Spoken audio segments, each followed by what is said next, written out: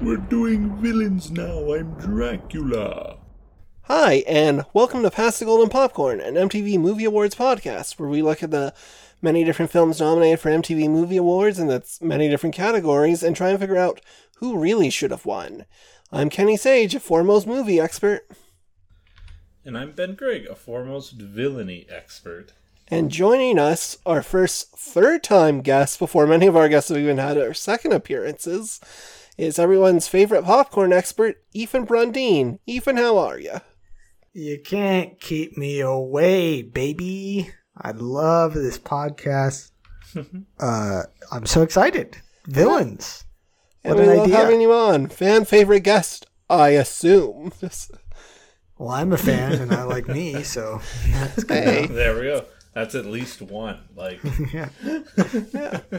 So that makes it legally correct.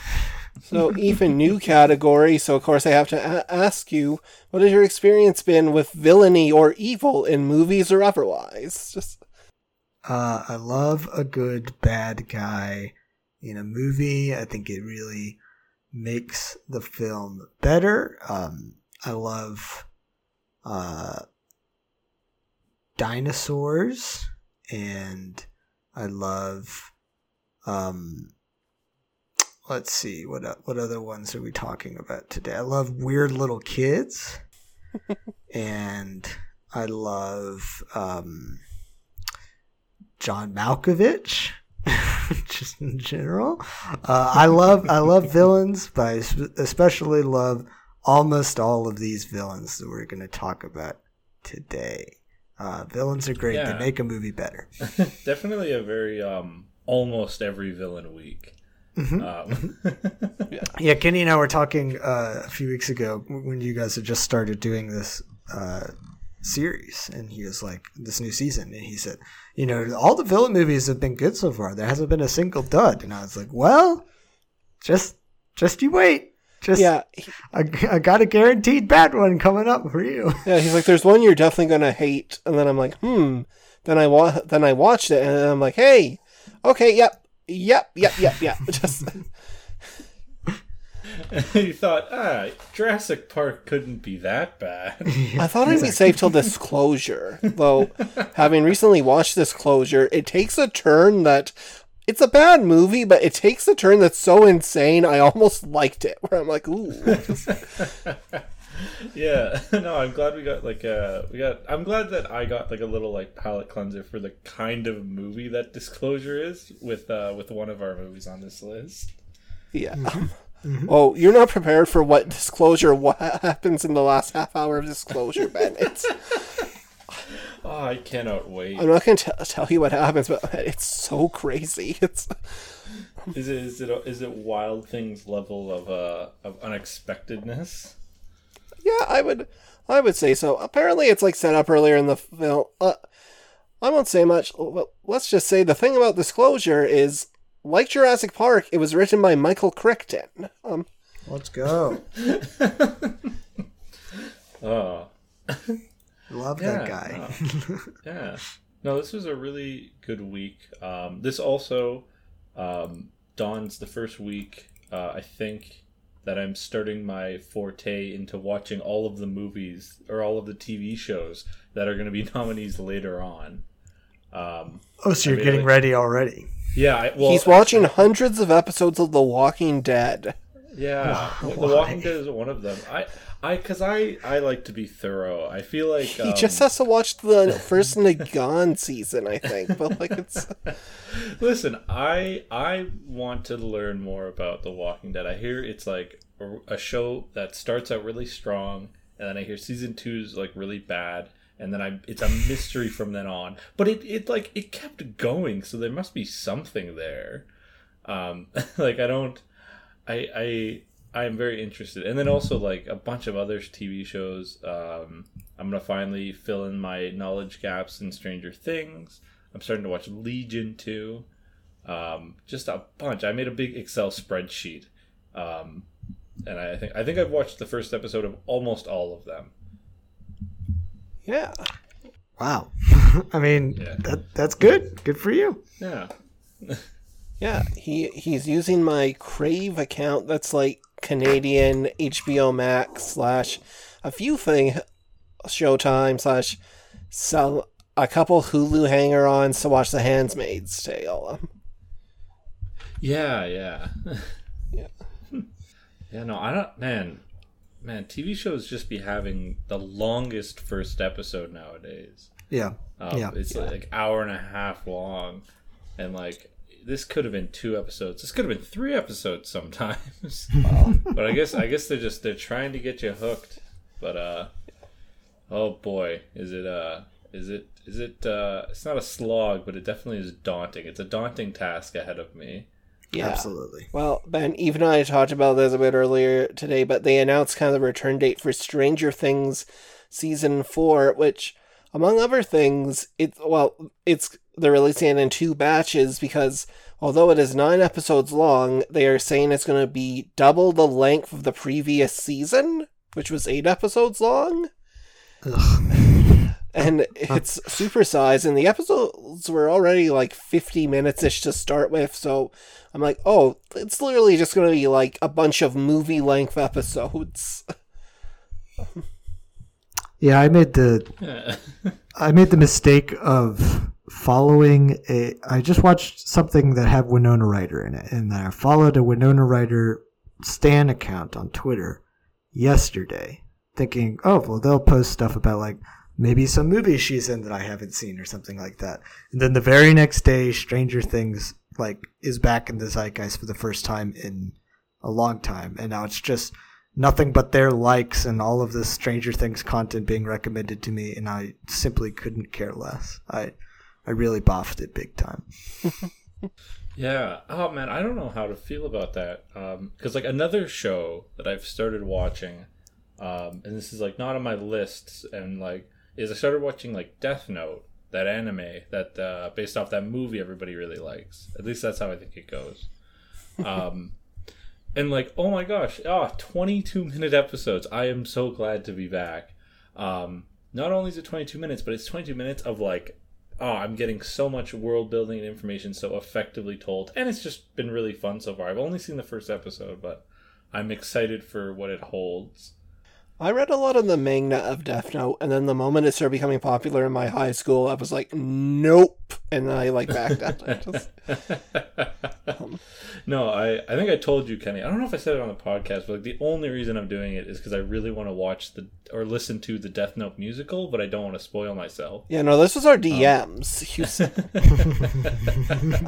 Because there's one really good song I heard a clip of on TikTok, and I listened to the whole song. It's really good. And I was like shocked, so I'm gonna watch all of the anime and then the musical, and maybe the movie if I can get around to it. Great. Well, should probably get into it. The 1994 MTV Movie Awards, as we remember, were hosted by Will Smith, and okay, yeah, the Fresh Prince himself. I'm sure that show was going on at the time. Performers included Bon Jovi, Nate Dogg and Warren G, Tony Braxton, and John Mellencamp. Very good. Yeah. Oh, wow. And the supergroup Backbeat with Mike Mills of R.E.M., Dave Grohl of Nirvana, Dave Pirner of Soul Asylum, Thurston Moore of Sonic Youth, Don Fleming of Gumball, and Greg Dole of Afghan Wigs. I don't know why this is all in the first paragraph of the Wikipedia page, but it's... I've never heard of that supergroup in my life. Good. That sounds like a great show. And character actor Toby Huss did a medley of movie songs that year. Yeah, and also the winner is Menace to Society.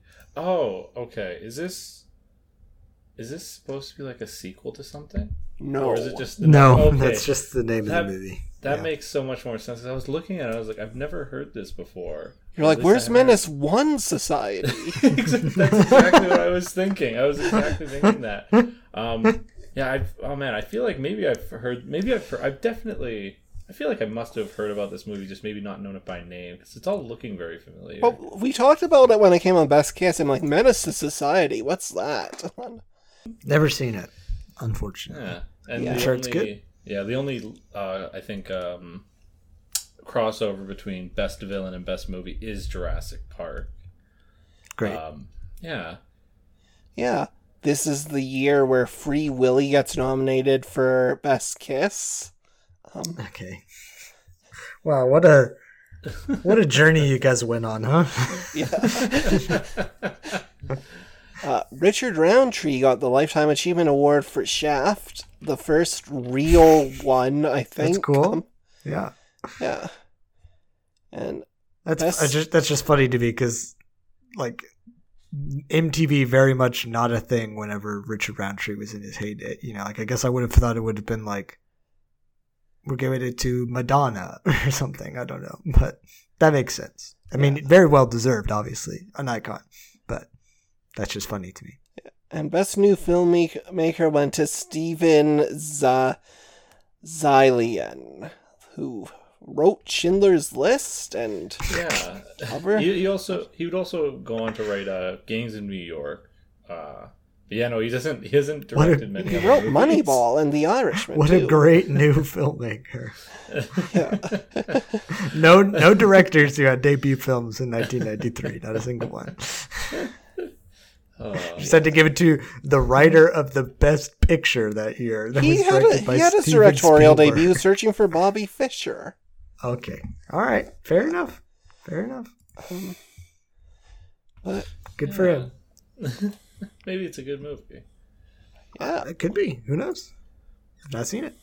yeah, with that, I think we can get into our Best Villain nominations, because everything else is in there. So, for Best Villain of 1994, the nominees were Macaulay Culkin, The Good Son, John Malkovich, In the Line of Fire, Wesley Snipes, Demolition Man, T-Rex, Jurassic Park, and the winner, Alicia Silverstone in The Crush. Wait, excuse me? That Oh. won? That was the wait, winner? Wait, John Malkovich, like from Being John Malkovich? Yes. I knew him from somewhere. I never read the name. I try not to read the names of anything so I don't spoil myself, because I feel like there's going to be twists in the future. But like I was like, I know this guy, but what do I know him from? And I was like, oh yeah, the only other movie I've seen him in probably is like he's in the title. The movie where I see him 1,000 times in Yeah. one film. The movie about being him. Yeah. You didn't watch Netflix's popular comedy Space Force, where he's like the second lead? I can't believe that Alicia Silverstone won. That is insane to me. Okay. Yeah. Did you not know what a who the time. winner was? Just No, I didn't. I didn't look it up. Oh, wow. I just assumed it was like the T-Rex or something. Jack did the same thing, except Keeps it surprising. Yeah. Well, I mean, Ben didn't look up the name of the guy who was nominated.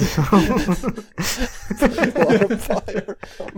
Listen, to me, he's Mitch Leary, you know. Right, That's, of course. Yeah. I like how we didn't go, oh, the Being John Malkovich guy. He had to check to make sure there wasn't a second John Malkovich. Just I had to be sure. I don't know. Johnny Ben, Depp you're is terrific. John Malkovich in Being John Malkovich. Just, You're a real gift. I really appreciate you you. very much. But yeah, The Crush, like, you know. so what? this was Alicia Silverstone's film debut. Yes, I was baffled to learn this. Or, Yeah, is this where we're starting? Are we starting with The Crush? Yeah, we start with the winner. This Okay. Yeah. everyone forgot the format of our podcast when we switched to a new season. This came up last week too. Including me. Yeah. She also won Breakthrough Performance. Take that, Ray Fiennes and Schindler's List. I mean, okay. All right. The Crush. Listen. The Crush. I wanted to like this. Like it's Before going into this, when I picked this year, because I initially thought that I had picked a different year apparently, and then wanted to switch to this one. I had seen 2 films that were nominated for Best Villain this year. I'd seen Steven Spielberg's Jurassic Park, and I had seen The Crush. Don't know the man who directed this, his name. Maybe for the best. Alan Shapiro. There you go. One of our worst auteurs, I think. So I had seen The Crush before, and which is why one of the reasons why I wanted to come on this. I was intrigued by Demolition Man a lot and The Good Son a lot, and I obviously love Jurassic Park. But then I knew I wanted to be here for discussion of this movie because I wanted to hear Kenny have a meltdown about it. But I had seen it before, but I remembered nothing about it because the last time I watched it was on Tubi.tv, the People streaming service. And something I used to do is I used to get drunk, watch a movie that I have picked on Tubi, and then watch whatever came on afterwards in the autoplay. And do you have a guess what The Crush autoplayed after on Tubi? Is it Disclosure? It is not. That's a great guess. Kenny, do you have a guess? iCarly. No, the film is the Tom Green comedy Freddy Got Fingered. This autoplayed after that. So I was not fully aware of what was happening watching the movie, and I didn't retain any of it. So I had to rewatch this movie. I'm certainly on a watch list now that I have seen The Crush twice. Both times on Tubi. They probably have an alarm that went off. But yeah, I watched it again, and I quickly realized, maybe the reason why I didn't retain anything is because there's absolutely nothing happening here at all. It's a horrible film. It's obviously extremely gross and problematic for like the first half an hour, and then after that, it's just an absolute dud of just nothing really. Just I hated this movie so much. I feel like we are often truly burdened with the movie being like problematic but like really enjoyable. So like it's a bit awkward. This was a wonderful case in that it's a problematic movie, and it also kind of just sucks and isn't fun to watch. So like, and I don't know if because I think Kenny either off mic or on mic talked a little bit about like there's a lot of controversy around this movie too because of the writer director. Yes, the guy who made it. Apparently, this is based on something that happened to him in his own life, according to him, of course. And the Alicia Silverstone character's name had to be changed in post after the film was released because he used the name of the girl that he knew, and she sued him. I remember, so this just reminds me of to connect a little cinematic parallel. There's a short YouTube animation that did like weirdly the same thing called Mike and Melissa, where this guy made like his animation student film but like used his ex-girlfriend's real name. Luckily the version on YouTube like censors it, but like the original it's not Melissa. No. I do implore everyone out there to go watch it. It is Mike and Melissa, another thing you've tried to talk me into covering for a host choice episode of the podcast. I think he would be I think he's a great villain, or best on-screen duo for Mike and Melissa. But like Mike and Melissa, I think I've heard it. I've watched it and I've heard it described as this before I saw Garth Marenghi, but like it does really feel like the creator's kind of like Garth Marenghi, where like he's not self-aware of the creation he's making, and it's incredibly enjoyable. But I noticed that there's a little bit of a cinematic parallel between The Crush and Mike and Melissa, and that they both name dox an ex-girlfriend or something. Oh, wow. Yeah, so I've pulled up on... This is on IMDb Trivia, I'm going... So, instead of something that's, like, reliably sourced, but it seems accurate. But, Yeah, essentially, writer and director Alan Shapiro's inspiration behind the film was based on a real-life experience. In Los Angeles, Alan Shapiro became a lodger at a guest house following his departure from college, and the house was owned by a married couple. Shapiro was trying to work on scripts for Hollywood, but was constantly distracted by their teenage daughter, Darian, who had a crush on him. Shapiro wanted nothing to do with Darian and rejected a sexual relationship with her because she was underage. One day, he came home from an errand only to find the words, "Alan sucks cock," carved into his new car. When Alan spoke to Darian's parents about it, Darian denied vandalizing his car, and worse still, Darian's parents sided with their daughter, refusing to believe Alan. However, a school friend of Darian's came forward to Alan and privately told him that Darian did do it, but Darian's parents still refused to believe her friend. Because of this, Alan moved out and he never saw Darian again. Years later, Alan's wife reminded him of Darian and told him it would make a good story for a suspense thriller, and it became The Crush. So, as you can see, the mildest version of this happened, and he's like, I know what would make a good movie. Let me work out the fantasies of what I wanted to actually happen. Yeah, what if my self-insert character made out with a 14-year-old? I feel like that's what this story was missing the whole time. Yeah. Also, the dubbing, because once they had to switch the name Darian to Adrian, the dubbing was done by unknown actors because they couldn't afford to bring back the original actors. So whenever they say Adrian, the voice is slightly different because it's just different people. I really like erotic thrillers. I think they're a very fun genre, especially like 90s erotic thrillers. Yeah. I think that they can be very fun and a great like bit of escapism, like and pulp at the movies. This is not good, not a good entry in that. There's a very bizarre trend in the 90s of like, what if we did erotic thrillers, but like we just made them about children. Like it's so I don't care for it at all.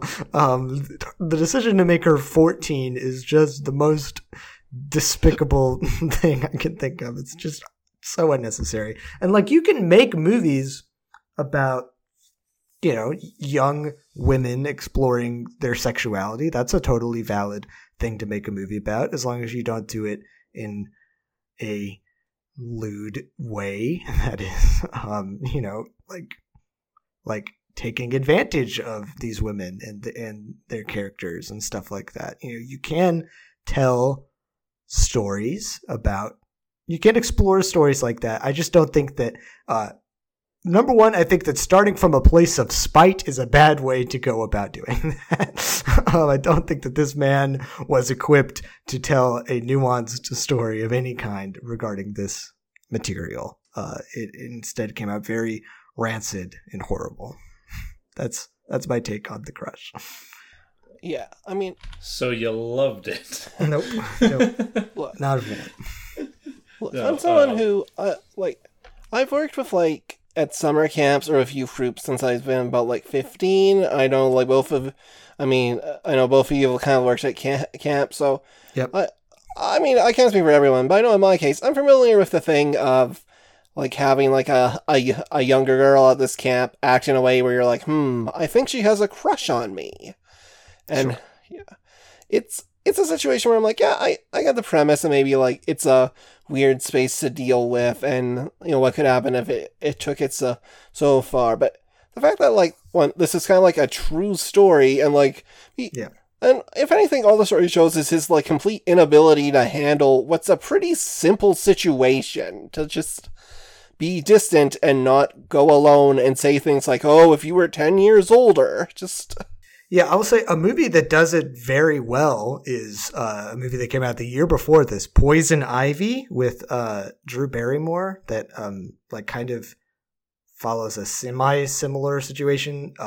But that movie is directed by Kat Shea, and I don't want to say that having a female director behind the camera made it gave it the nuance that it needed, but it is entirely likely that that is the case, because that movie really like actually explores that person as a character and trying to find out like what trauma in her life is causing her to act out, and is a really interesting like character study and piece of feminism through the lens of like a seemingly erotic movie.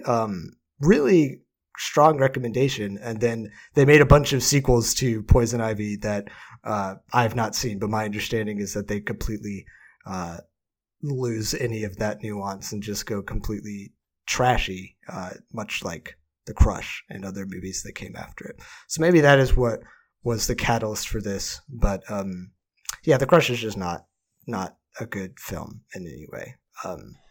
Kurtwood Smith, I think, is all right in it. It's like the dad who's... Sure. Well, that's also partly just residual, like, affection for his That 70s Show character, where I just kept waiting for him to threaten to put a foot up, like, Carrie...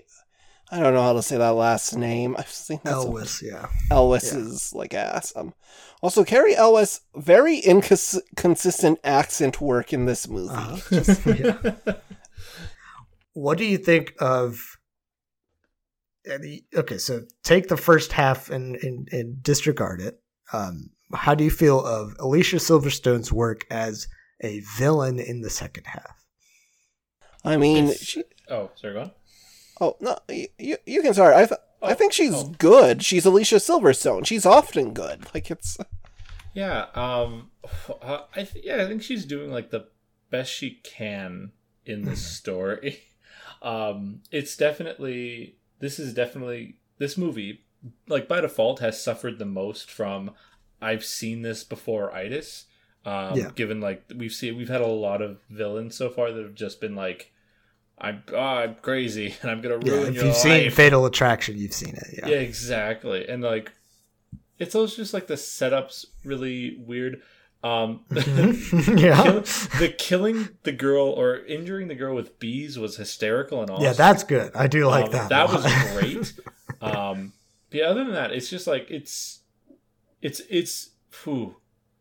she starts at such a low area of like how good this could possibly be. Her ceiling is scraping against the floor, really.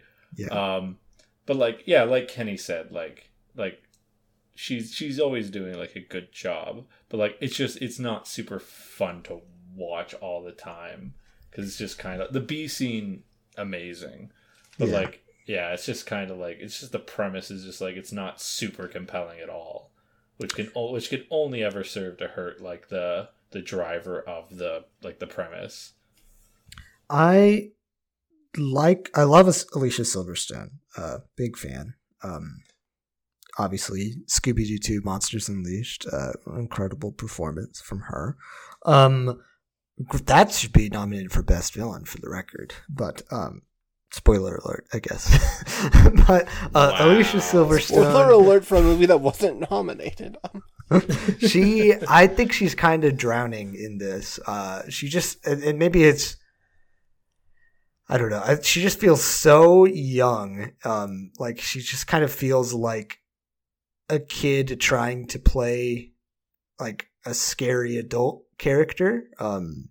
Which it also makes the scenes where she's like trying to play like sexy very uncomfortable, obviously. But like the bits where she's like trying to be intimidating, I just don't buy it for whatever reason, which I'm not sure what the deal is. I don't know. I think that she becomes a great actor later, and this is obviously her first work, and she's like, what is she, like 16 in this movie? Like, obviously a lot to just throw an entire film on the back of a 16-year-old. And I think she does was okay. 15, actually. 1 year older than the character she was playing. Gosh. It's just crazy. Yeah. She's not my favorite villain of these five. I'll just say that now. Yeah. Yeah. This does feel the first time where people are like, wow, we gotta vote for the teenager. She's just like us. Like, yeah, like, I don't know. I don't know if she's like, She's the worst on this list. This list also has some like really strong contenders, but like it's definitely just like hurt by the movie itself. It's like really hard to like divorce her performance from it. Yeah. Like it's really tough. The things she does, like some of the things she does are great. Like some of like the scheming stuff is really, really good. But it's just very like it's played out at this point, you know, like it's other than the bees, it's a lot of stuff we've seen before, which that's not even true. Cause different category, but you know, the honor, the what is it? Spiritually, My Girl, he died by bees. That's true. Those should be nominated for best villain. also spoilers for I guess the next movie we're going to talk about. Macaulay Culkin just can't seem to live through any of the movies that we watch. They just love killing. How do you ever make it home alone when he can't even make it through like a bee attack? Exactly. Or falling off a cliff. Yeah. This movie is like it's. Yeah, I think I've said what I needed to say about it. Yeah. Oh yeah. What are we crediting for? Because I know, Ben, you've been keeping track of how the villains are defeated in this movie. Is it just defeated by him being willing to hit a girl, or just? Yeah, I guess kind of. I'm trying to remember. Like, did she die by the end, or did she just go away? No, she goes to a hospital and then she falls in love with her doctor there. She has like a moment, right? Yeah, she I could do it again. She lives through the end, so like I guess just defeated by like somebody twice her age, obviously. I haven't looked at the list, but is American Psycho 2 All American Girl best villain nominee? Oh, I wish. You should watch that. It's like this, but without the sex stuff. It's very and Mila Kunis is playing an adult as well, so that's helpful. But yeah, that is a very cheesy, very bad, frankly, movie. But if you like the bee scene, you'll like that movie a lot.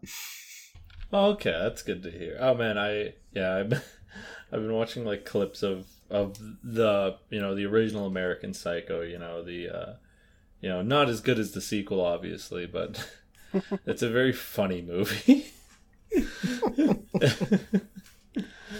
I remember a friend of mine in Ben's was like reading American Psycho one summer at like camp. I'm like, how is it? And he's like, borderline unreadable. Just it's like a lot of monologues that put you in his head, and he's like, it's just stream of consciousness stuff, and he's like, I can't focus on it here. Like it's but yeah, I think that's all I have to say about The Crush, other than as an avid watcher of Buffy the Vampire Slayer, it was like kind of fun seeing, oh hey, there's Amber Benson looking young. It's another weird thing where Carrie Ellis is like in trouble, and then his ally is like another teenage girl. Just yep.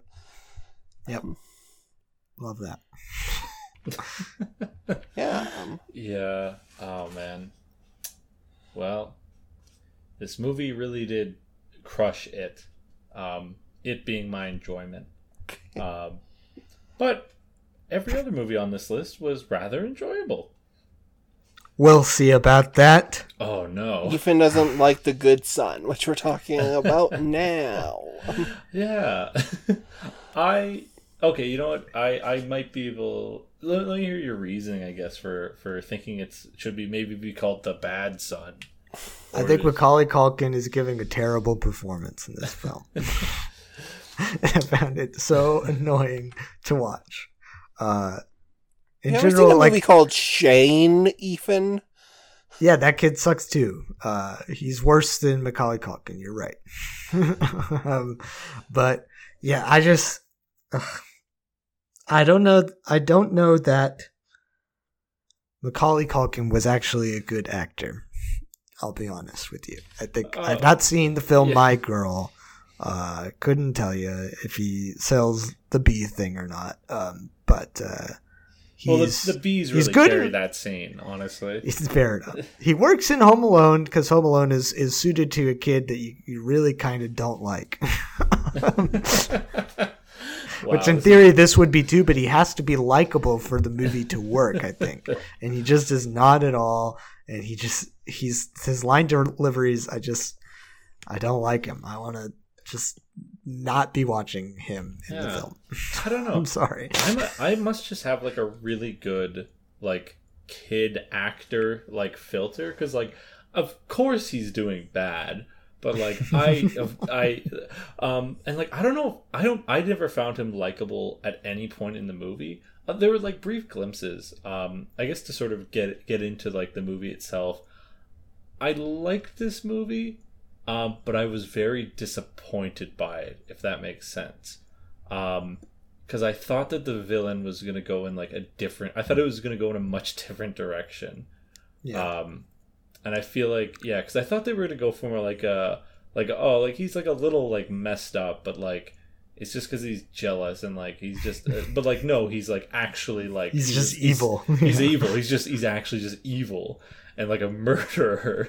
I mean, I will say the scene where he causes a car pileup is hysterical. I thought that was so funny. Yeah, that is so funny. I wish this is the third year in a row where one of the villains has killed a dog.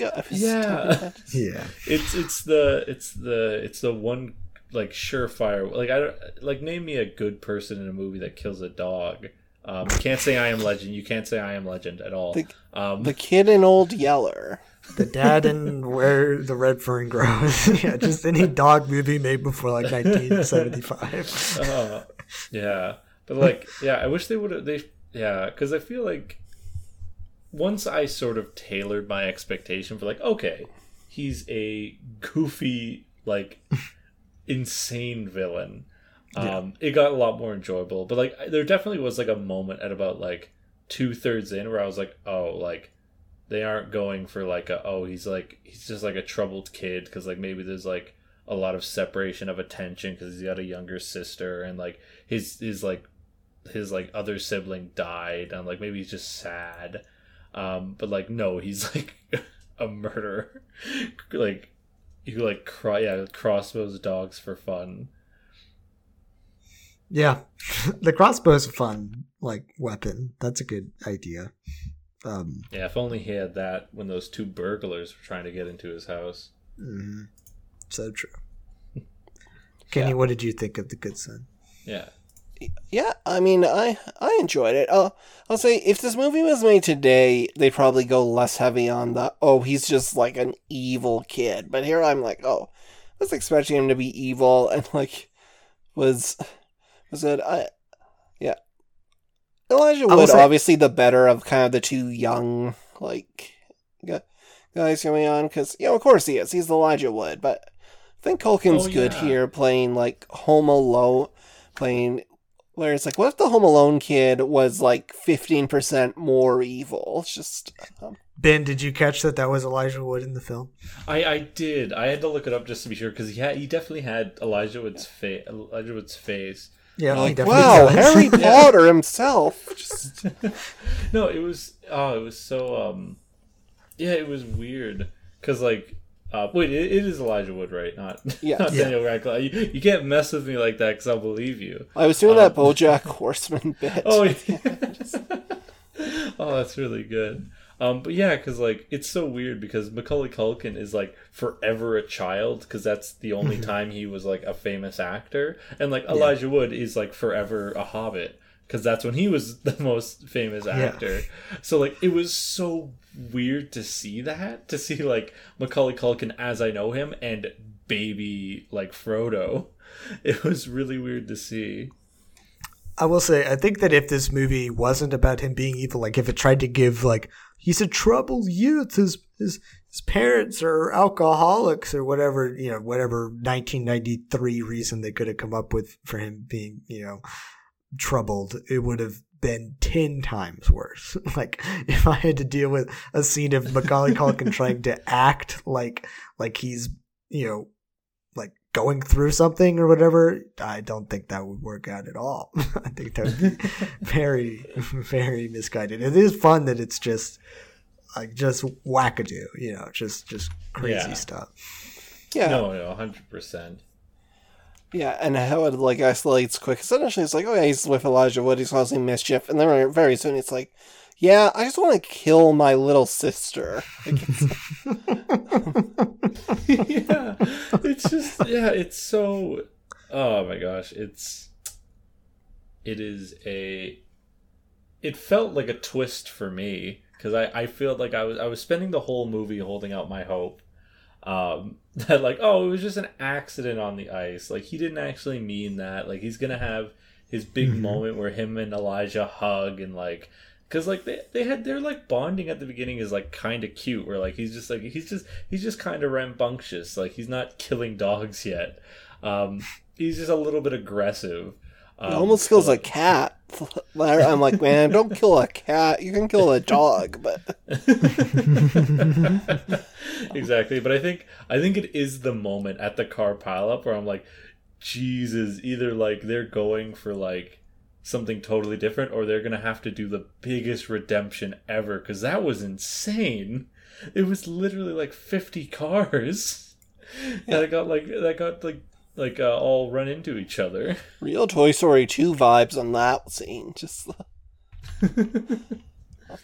yeah, I'll say I did find it interesting that the film does have it in the end where like obviously it's him and Elijah Wood, they like fall off the cliff, and his mom like actively ultimately choosing to save Elijah Wood over like her own son.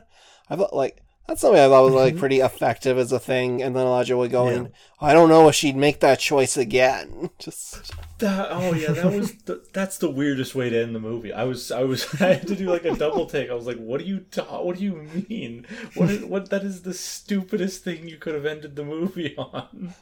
It's emotionally powerful. He's like, he loves his aunt, but he also knows like if he ever asks this question, she might go, oh, I might just save my son. Yeah. It's a weird note to end the movie on. I guess this is supposed to be like somewhat of a thriller. I guess. Like what a weird line of dialogue to end the movie on. Very weird movie, I think. Yeah, strange movie. I enjoyed it. I came around to it. Yeah, like child acting is always going to be bad. And I think I've just acclimated to it. I'll say I enjoyed this, but I realized a better version of this was done kind of a couple years ago on an episode of the TV show Evil. Ethan, do you watch Evil? I know you're a CBS. I have, and I've seen that episode. That episode's very good. Yeah, but basically Ben, Evil's a show about like it's a group of people essentially investigating like potential demonic possessions for the Catholic Church, and one of them's like a priest in training, and the other two are kind of skeptics. And there's a whole one where like they're like it's this family with this kid, and he's been kind of acting erratic towards like sort of this new baby sister, and at one point it escalates to a point where he literally like kind of leads her in a pool and attempts to drown her. And at the end, the kids like kind of run away from home, but they strongly imply that his parents straight up just had to kill him because he was too much of a threat. And it's like this really unsettling note to like do a thing on. And I just realized now, I'm like, oh yeah, I like this film, but that episode of Evil is kind of like the better version of this in terms of the themes, kind of. Yes, I agree. That kid is a bad kid and a good actor. So there you go. Yeah. Yeah. Yeah. No. Yeah.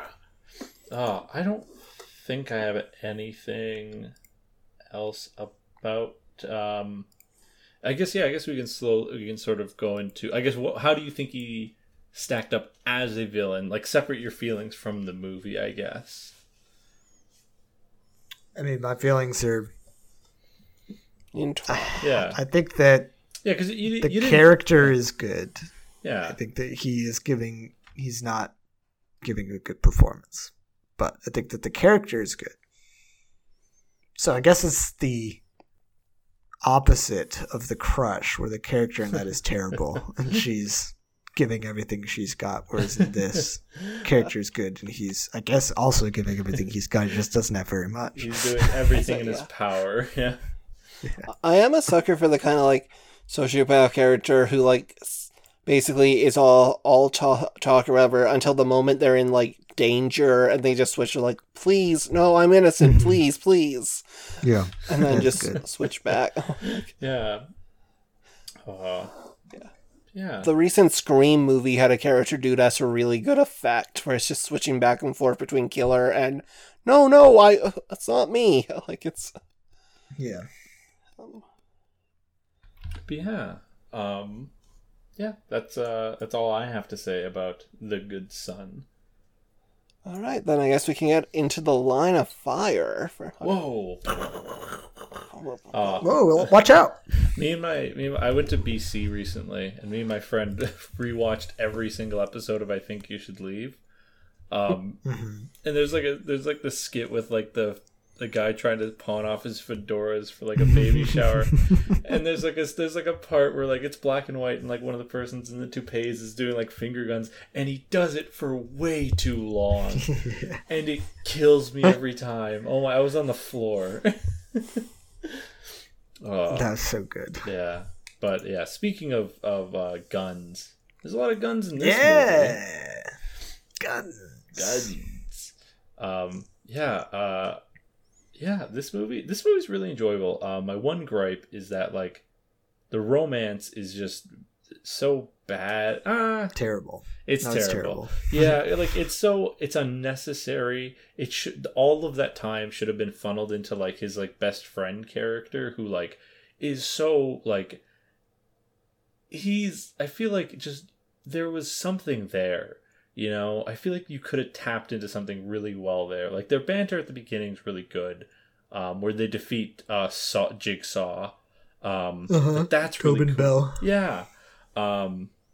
Star of hit movie Goodfellas for a second. But yeah, like, because like I'm trying to think, like it doesn't nothing that the romance does that the bromance couldn't, you know? Yeah, it's like if I wanted to see Rene Russo in a romance, I just watched Lethal Weapon 3 again. Exactly. That's what I want to do. There was also a Lethal Weapon 3 poster in Demo Man too, so Hey. all the connecting all the webs. Yeah. But yeah. Oh, I guess to incriminate myself and get this soundbite of me saying killing the president. This movie is about killing the president. Yeah. And really good idea, I think. Oh God, no, that is really incriminating. Actually, no, I think that the movie In the Line of Fire has a very good premise for a film. Where adding this to the list of episodes I'll have to delete if we ever get popular. Just all of them. The idea is that Clint Eastwood. I love that this movie came out 30 years ago, and and it's already about how Clint Eastwood's getting old and like is an old guy. Oh, yeah. Well, Unforgiven was just the previous year, which is also like I'm getting too old for this. Like, yeah. But the idea is that he's so old that he was a Secret Service agent when Kennedy was shot, and now there's going to be another attack on the current president, so they need to bring back the guy who was there the first time to see if he can, because he's the best who ever did it apparently, even though he not failed a great track completely. Record, yeah. Well, I for one think it's a bad thing to try to kill the president. Wow. All right. See, we on this podcast we make sure to represent the minority opinion. Jesus. No, but this movie is like it's a pretty good I don't know what you would call it, like political thriller. I don't know what its name would be. Like kind of action-y conspiracy movie. Thriller. Yeah, and like John Malkovich doing like a really good job as this villain. Like I feel like our first two we sort of had like a mismatch of like good actor, bad character, and then bad actor, good character. And I feel like we got like good actor, good character here. Mm-hmm. I like he's super like methodical and menacing and like scary in like a really real way. Yeah. Well, we have a new problem here, which is that John Malkovich is so good that anytime he's not on screen, I was like, "What? I'm bored. Go back to him. I don't care about Clint Eastwood just walking around Washington D.C. Like the Kennedy assassination. Oh, I grew up in Texas. I got enough of that. Yawn. Kennedy got shot. Get over it.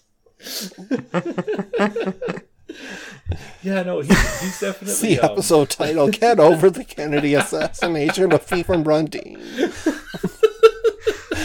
Yeah, I mean, I think that is. It was a long time ago. We can't move on. I think that's fair. Other things have happened since then. Yeah, cut the umbilical cord, America.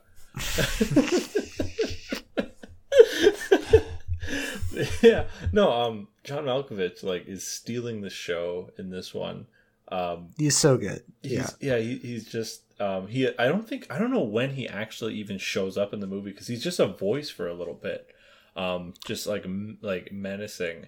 Half the time he's just on the phone, which is awesome. How much presence he can have just in a phone call. It's really good. Yeah, and like every bit of his plan, we get to see sort of like little pieces of until it sort of all sort of manifests in like the last sort of big scene where he almost gets the president. Like his really his plastic gun that's really scary. Oh yeah. And he hides bullets in his keychain so we can get them through metal security. And him taking the identity of a very nice lady he just kills. The scene where he goes to those two women's house and just we watch him snap their necks. It's insane. It's an incredible scene, but then I was when it ends that way, it's wow, that is crazy. Yeah, he is the bad guy. Yeah. You're watching that, you're scratching your head those two ladies weren't the president. I think this guy may have lost the plot a little bit. Oh, so just because they were women, they can't be the president. They can't be two women in a president trench coat. Oh, gosh. Kenny, you really like this movie, right? Oh, yeah. I'm all in on in the line of fire for stuff it's. Yeah, I'm a big fan of kind of the late 90s thrillers as we are. This kind of action one. Wolfgang Peterson, who directed this, he directs a couple of films we cover for Best Villain. We'll get to Air Force One in a couple years, but it's. Get off my plane. Spoilers, but yeah, another president film. He loves the president. Oh, this is good. The dad from Frasier is the head of Secret Service. It's. Really good lineup of people in this one. And yeah, as a kid who, when I was in middle school or whatever, definitely I went through a phase where just presidential assassinations were really fascinating to me. It was the advent of Wikipedia, and I'm whoa! And so I could find just pictures and stuff. Especially for Christmas. Which one was your favorite? Which one was your favorite presidential assassination when you were a kid? I mean, look. Yeah. John Malkovich's guy gets it right when he's Booth had the theatricality. You guys are both both Canadian, right? Yes, that's correct. Can you name the other president to be assassinated who wasn't Lincoln or Kennedy? I didn't know McKinley. I did not. That's know right. that. See, you were obsessed. There you go. You know. Well, this was one year for Christmas. My sister got me a book that was the history of presidential assassination attempts as told through Legos. Okay, that is crazy. Kennedy got killed by the magic brick. Oh, jeez. Oh, this podcast is gonna end us up on a list or something. Yeah, look, it's you're a kid. You're starting to learn. You're oh wow, crazy stuff happens in the world. It's it's around the same time where, like, you know, I'm learning about, like, Kurt Cobain and very public, like, suicide stuff as well. Just, again, like, Wikipedia's new. It's, like, an early time where, like, you can learn this stuff just by typing a name into a search box. Like, it's... Ronald Reagan was shot and lived through it, and that was something that my AP US history teacher thought was the coolest thing and would tell anyone all the time. Like, he told that story like 5 times in the course of a semester. It's just like... And that assassin went on to start a YouTube channel that I try to get at least one friend of the podcast to, like, listen to as a bit. I'm like, you gotta watch it. He, like, plays songs. It's just... You could get him on the show. Reach out. God. Best villain 2013. That would get us on a list. That's how we wind up on a list.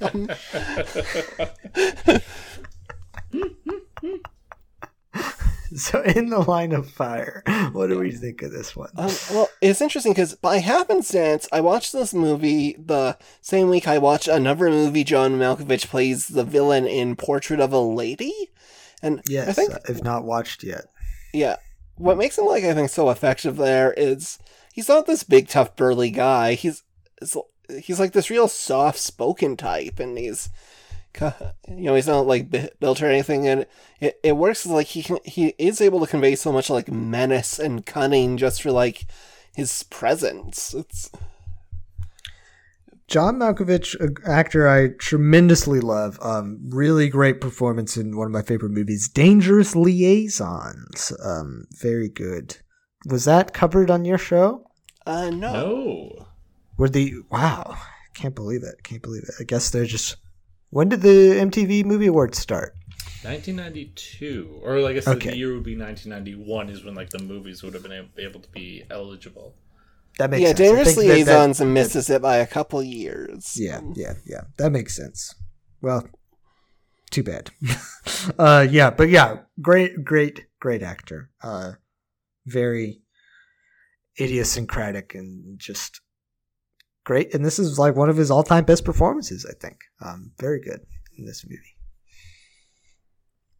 Yeah, Malkovich is good. Clint Eastwood also, I think, is really good playing. Like, I think there's a reason you can make so many movies of Clint Eastwood's getting too old for this, which is like, it's, you know, however good he may have been in, like, his heyday as, like, the young hotshot Western guy, he works well as, like, I'm the old man full of, like, regrets for, like, the stuff I was unable to do at the time, or prevent, and I think it is an interesting concept to have, like, what would it have been like to be like one of those people, like, in charge of protecting Kennedy, who then has to, like, spend the rest of his career knowing, like, he failed. Like, it's... Yeah. He's good. He's good in the movie. Yeah. Yeah, and, like, no, this movie is, like, it has so much, like, potential to be, like, really, really good. And, like, I guess spoilers, so I gotta find his name. It's Dylan McDermott? That's Dylan like McDermott. Dylan McDermott, yeah. Dermot. Hi. Yeah. Not to be confused with Dermot Mulrooney. Yeah. Like he plays, like, sort of like his, like, his partner, like, much younger partner, and, like, I guess, spoilers, like, he, like, dies pretty close to the end, and, like, it doesn't have that oomph that I feel like it wanted to have. I agree. It's a really good scene. Like, it is like, it is wonderful. It happens during, like, a scene where, like, he's sort of given, like, another chance to, like, sacrifice his own life for the president, and, like, he doesn't act quick enough, and his friend ends up dying for it.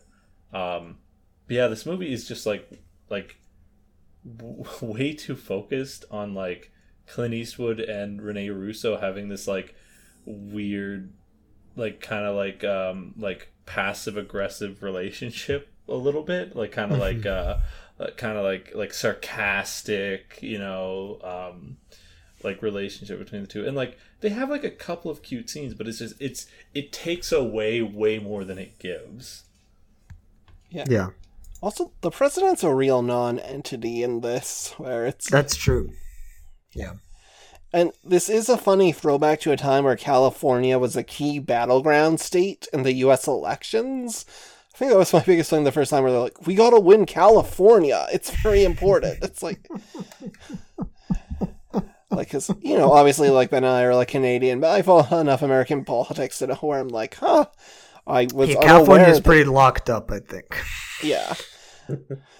I'm like, wow, I was unaware that this used to be a key battleground. Bit of a foregone conclusion these days. Yeah. All right. Does anyone have anything else incriminating they want to say in this segment? Oh man. I played the fifth. Yeah. I feel like they have to exist, but like that plastic gun he has. Like what's the defense measure for that? That's so scary as a concept. Like I know you, oh yeah. I feel like you can 3D print them now too. So like Yep. Mm-hmm. Yep. No, it's all very terrifying. Very There's scary. nothing you can really do. Yeah, I just I got back from the airport like yesterday. I mean, I live in Texas, so they don't even bother with trying to hide them from you. Yeah, exactly. Oh yeah, like that is. Oh man. Oh, and he blew up like a couple ducks with it too. Yeah. Yeah. Oh man. That's a great scene too. When the hunters like stumble across him and he's showing off the gun. He's so good in this movie. What a great. That should be the end game of this podcast: solving gun violence in America. Yeah, he can do it. I, for one, think that's bad. Listen. If you're American out there and you love your Second Amendment right, just think of it this way: if you got rid of guns, there would be 100% decrease in gun assassinations of the president. Depending on which side of the aisle you fall on, that might be a good thing or a bad thing, but it's something to think about, you know? I was just kidding when I said incriminate yourself further. My God.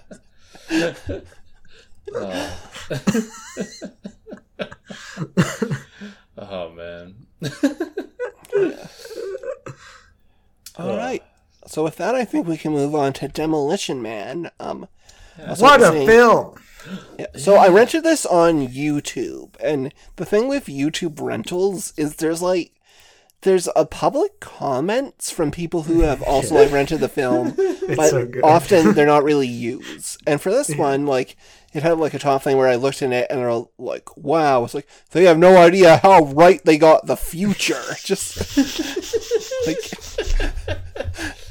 also, yeah, this is the future the snowflakes want. Like, it's... Well...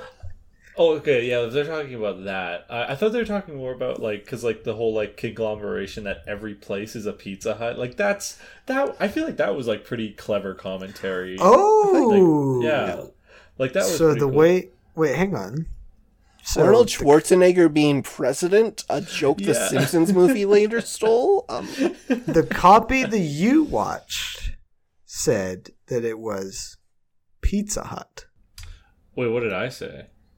No, it was Taco Bell. It was Taco Bell. The one that I watched was Taco Bell, but they made different versions, if I remember correctly. I'm pretty sure that there are two different versions that exist. Wait, of this movie? Where, like, one is... Yes. I think that is the case. To be fair, Pizza Hut and Taco Bell are both part of the Yum Food Corporation. Exactly. Yeah, I'm going to look it up. That's so... Yeah, because I feel like mine was definitely Pizza Hut. Wait, Kenny, was yours Taco Bell? Yeah, mine was Taco Bell. And there mine was also Taco Bell. And there was nary a Pizza Hut in how did you watch the movie? Somewhere. 2 times speed. Yeah, got it. Yeah, okay. So in the United States, it was Taco Bell, but in European markets, it was Pizza Hut. Oh, okay. They didn't want the Brits to go, what's a taco? What's a bell? And this is a similar thing that happened in the film Scooby-Doo 2 Monsters Unleashed. I'm going to spoil it again, I guess.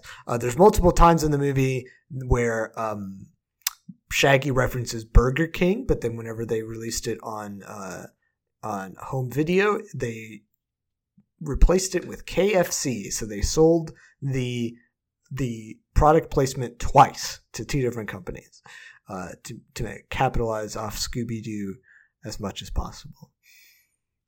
A little fun fact for you. Oh. Wow, I can't believe Scooby-Doo sold out. Yep. To be fair, I feel like Shaggy and Scooby wouldn't care where they were eating from. I feel like they'd love both. Probably. Oh, yeah. No, this Demolition Man. Yeah, this was what a fun movie. Yeah. I feel like the worst part, and that's like in quotations, like worse, is probably Sylvester Stallone's performance. I have not seen a lot of Stallone flicks, so I don't know if this is just how he is, but like he's either he's either giving it his best and that's sad, or he's really like kind of phoning it in, but it still ends up kind of working. I still end up really liking this film. Every time they like swear near like one of those stations, it like printing out the thing, and you can like always hear it in the background, is a really good bit that they super commit to, and I really love that. Yeah, all the future stuff is super goofy and fun. Yeah, the villain. Oh, what a fun villain. Like Wesley Snipes. Is this? I feel really bad. Is this our first like second like shower upper? Yeah, this is the second. This is the first. It's the first time in Best Villain where someone has been nominated twice. Yeah. So Wesley Snipes, nominated, of course, for New Jack City, gets nominated again here for his performance as Simon Phoenix. Yeah, and what a fun, over the top, his fight scenes are always like really like just like energetic, and like they have a lot of oomph to them. Like they're just like really like snappy and fun. He's a super fun character. At least for the first little bit, he's dressed in like really like poppy colors, which is awesome. They do eventually give him like a Mad Max shoulder pads, and that's a little more lame, but by that point, like the movie's almost over. So yeah, Snipes and like Sandra Bullock are definitely doing a lot of the heavy lifting for this film. Sylvester Stallone, an actor with a pretty limited range that I feel they make this right within that range, so it works. But like Snipes and Bullock, they're like the juice here. It's like I think Snipes is incredible. I think that this is maybe my favorite Sandra Bullock performance in her entire career. I think she is absolutely incredible in this movie. She's so charming. She's so in the pocket. It's a very steady performance, because it could very easily get like old as the movie goes on. But seems so believable while also like just being funny. You know, it's a really impressive, nimble bit of acting, I think. She's really, really good in this movie. And Wesley Snipes is so fun. Absolutely having a blast on set, really like chewing the scenery, owning the camera. Like Wesley Snipes, one of our best. What a career that guy had. Just crazy. I love the whole bit at the museum. I think that's my favorite sequence in the movie, where he shows up to get the gun, and then they crash down into the like it's like a street scene or whatever of the before times.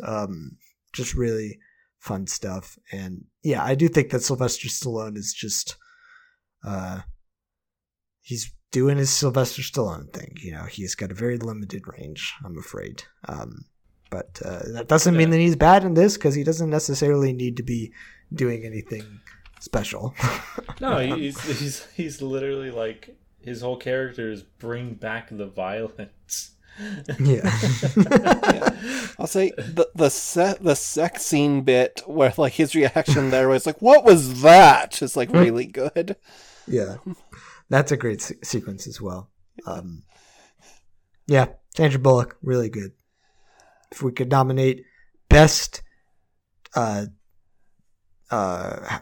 female cop in a film for MTV Movie Award, she would be the winner for 1993. Yeah, every time she tries and uses like just an aphorism or whatever and gets it wrong, it's always really funny. Up till the end where like he just lets it go. It's like, yeah, no, that works. That's good. Like it's yeah. No, and I also like, I think the setting's like also like really fun as well. Yeah. I also like I think this is like another kind of feather in Wesley Snipes' cap of this character, in that like there's like a somewhat twist villain that he just kills the second he becomes inconvenient to him, which is awesome. Yeah, the second he figures out how to kill him, because it's so yeah. If you, the audience member, have never seen Demolition Man, basically the premise is Sylvester Stallone is this cop who has got the nickname Demolition Man for the amount of collateral damage he causes. And in 1996, like 3 years after the movie came out, he takes down this guy, Simon Phoenix, Wesley Snipes, who frames him for killing hostages that we later learn were already killed. So both of them are kind of sentenced to lengthy terms in the city's brand new, cryopenitentiary, which is a prison where the prisoners are all cryogenically frozen and exposed to subliminal rehabilitation techniques. But then in the future of 2032, where it's now become, after the big one levels much of like the West Coast and possibly everywhere else, because you don't hear about any other cities that aren't like San Angeles. But it's become this apparently peaceful utopia, but the guy who designed it, tired of like Dennis Leary's freedom fighters, who we have not brought up, but they are like just crazy, a wild bunch of people who just want to live by their own rules. Like tired of them, he has secretly been like training like this Simon Phoenix to be even deadlier and to know how to escape so he can like kill all his enemies for him, which is a good premise. And then Sylvester Stallone is unfrozen to stop him, but he has been getting rehab stuff, so he also knows how to knit suddenly, which is a really funny bit. Yeah, I thought it was setting up an infinitely funnier bit where he just knew how to knit, and that was like a hobby he had. That would be great. Yeah. Yeah. I would have enjoyed that a little bit more. But yeah, no, it kind of makes sense that like, because I think they do like say that early on in the movie that like we're gonna be implanting you with not violent hobbies. Yeah. I'll say this might be the only time where a movie has ended on a "can't we all get along" bit that kind of works, just because it's like, maybe you should be more dirty and you should be more clean. Like the way he just sets up, because they're like, what are we going to do in our society now? And he's like, you can work together. They're like, hey, we never thought of that. In terms of like him as a villain, as Simon Phoenix, I think my favorite bit is that first time that the police show up when he's at like the, I don't know, like an ATM or whatever, like a computer on the street thing is. Like, it's like, I guess it's like a computer encyclopedia, because he's trying to find a gun, and all the cops show up and they're incredibly incompetent and, really bad at their job. And they're like, are trying to defuse the situation, and then he's like toying with them, and he somehow figures out how to make the graffiti wall shock the guy next to it, and then just takes them all out. He's great. he's very fun in this movie. The way he has like complete control over every situation. Yeah. Also, his delivery at the end when he's trying to unfreeze all of, like, the world's worst criminals, he's like, Jeffrey Dahmer, I love that guy! There's another incriminating soundbite for all of you. It was a quote. Doesn't matter. We got you in 4K audio. I'll compile all of the incriminating ones and put them at the end of the podcast so people can access them easier. And I think this character like probably has the second coolest death. I think the first for me still has to be the pirate, or no, the penguin funeral from last week. But yeah, like he gets frozen by like the little blue sphere that gets put in the goop. And then Stallone like kicks his frozen head off. Yeah, and it's great. It's so good. It's such a such good camp, such good like just like I love it. Like it's what a goofy way to kill off your main antagonist. Like just what a perfect ending to that character. Yeah, I agree. Yeah, it's a good thing too, because like I wasn't sure exactly where he was going initially when he drops the liquid there. Like I hadn't realized it was like the freezing stuff, but yeah, it's a really cool bit. Like always in for a good like kicking off someone's frozen head. It's like maybe if John Malkovich tried that, he would have been successful. But yeah, like I guess my one little gripe I might have with this movie is that he is called the Demolition Man, but there really only is like explosions at the beginning and end of the movie. It's just a lot of gunplay. He should have been called the Gun Man. I don't know, that probably wouldn't sell as well. But yeah, like his an American with a gun. What a novel concept. Yeah, like I thought when I read the name Demolition Man, I thought I was about to watch like a Die Hard-esque movie that like took place on like a boat or something, where like he's like rigging a construction set. Yeah, that would be cool. Exactly. I was not expecting the future where everyone got soft. I guess the strong men created good times. And that old cyclical saying.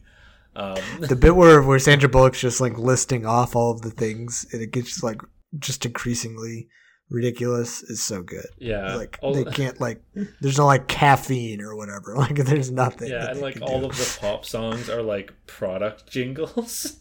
Yeah. It's really really neat. Make sure though to tweet at the podcast when this episode goes up. Are you hashtag Team Taco Bell or hashtag Team Pizza Hut? Which version did you see? Yeah. Also, apparently, among the number of people who have like small little roles in this film are Adam Sandler's one of his favorite guys, Rob Schneider. It's like an uncredited appearance in as Officer Irwin. I thought I recognized that as Rob Schneider. I think Schneider is also in the other future Stallone movie, Judge Dredd, I believe. I might be wrong. Let me double check that. So also it's Jack Black as Wasteland Scrap number 2.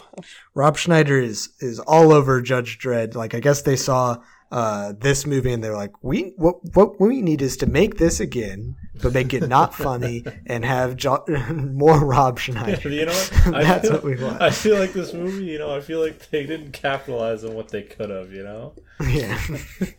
Yeah. And then also Jesse Ventura is like one of the like cryocons. Perfect. Yeah. Perfect cast. Perfect. Yeah. And the warden from Shawshank Redemption is the like chief of police. What? I don't think anything ever happened to that guy. I think he just had 2 big movies in 1993 and then never came back. Sorry if he's had some great career that I just don't know about and that was reductive, but Yeah. those are the only things I can think of him being in. Oh, and actually, this one is there, but Bill Cobbs, who plays like kind of the older police officer who knows Sylvester Stallone, and you're like, oh, they're going to do something with this, and then he just kind of disappears, sort of. But like, Bill Cobbs even was actually in New Jack City, and he's the person who kills Wesley Snipes at the end of that movie. Ultimately, Oh, super neat. That's really nice. That's probably my favorite little web. yeah. All right. Do we have anything else to say about Demolition Man? No. Yeah, it's just a fun movie. Great movie. Yeah, go watch it. And as much as I'm sure, like, I have no doubt that, like, there's probably a bunch of, like, right-wing, like, types who are like, oh, yeah, this film shows this is what they want. They want censorship and all this. But, like, if you can, like, get past a pass like that, or just ignore that aspect of it, it's just, like, a really fun movie. Like, it's... Yeah, it is definitely, like, when I think of, like, kind of like 90s / 80s sort of action movies, like this one, I've always known it by name but not by anything else. And like, no, it is super fun. And like there is some, like, it's not great, but like there's some like neat little commentary and like neat little things that they called about like modern day culture. Yeah, it is like a film that also, like, it's kind of is what if Brave New World was like a dumber, basically. I mean, it is an influence to the point where Sandra Bullock's literally named Huxley. Like, it's... Yeah.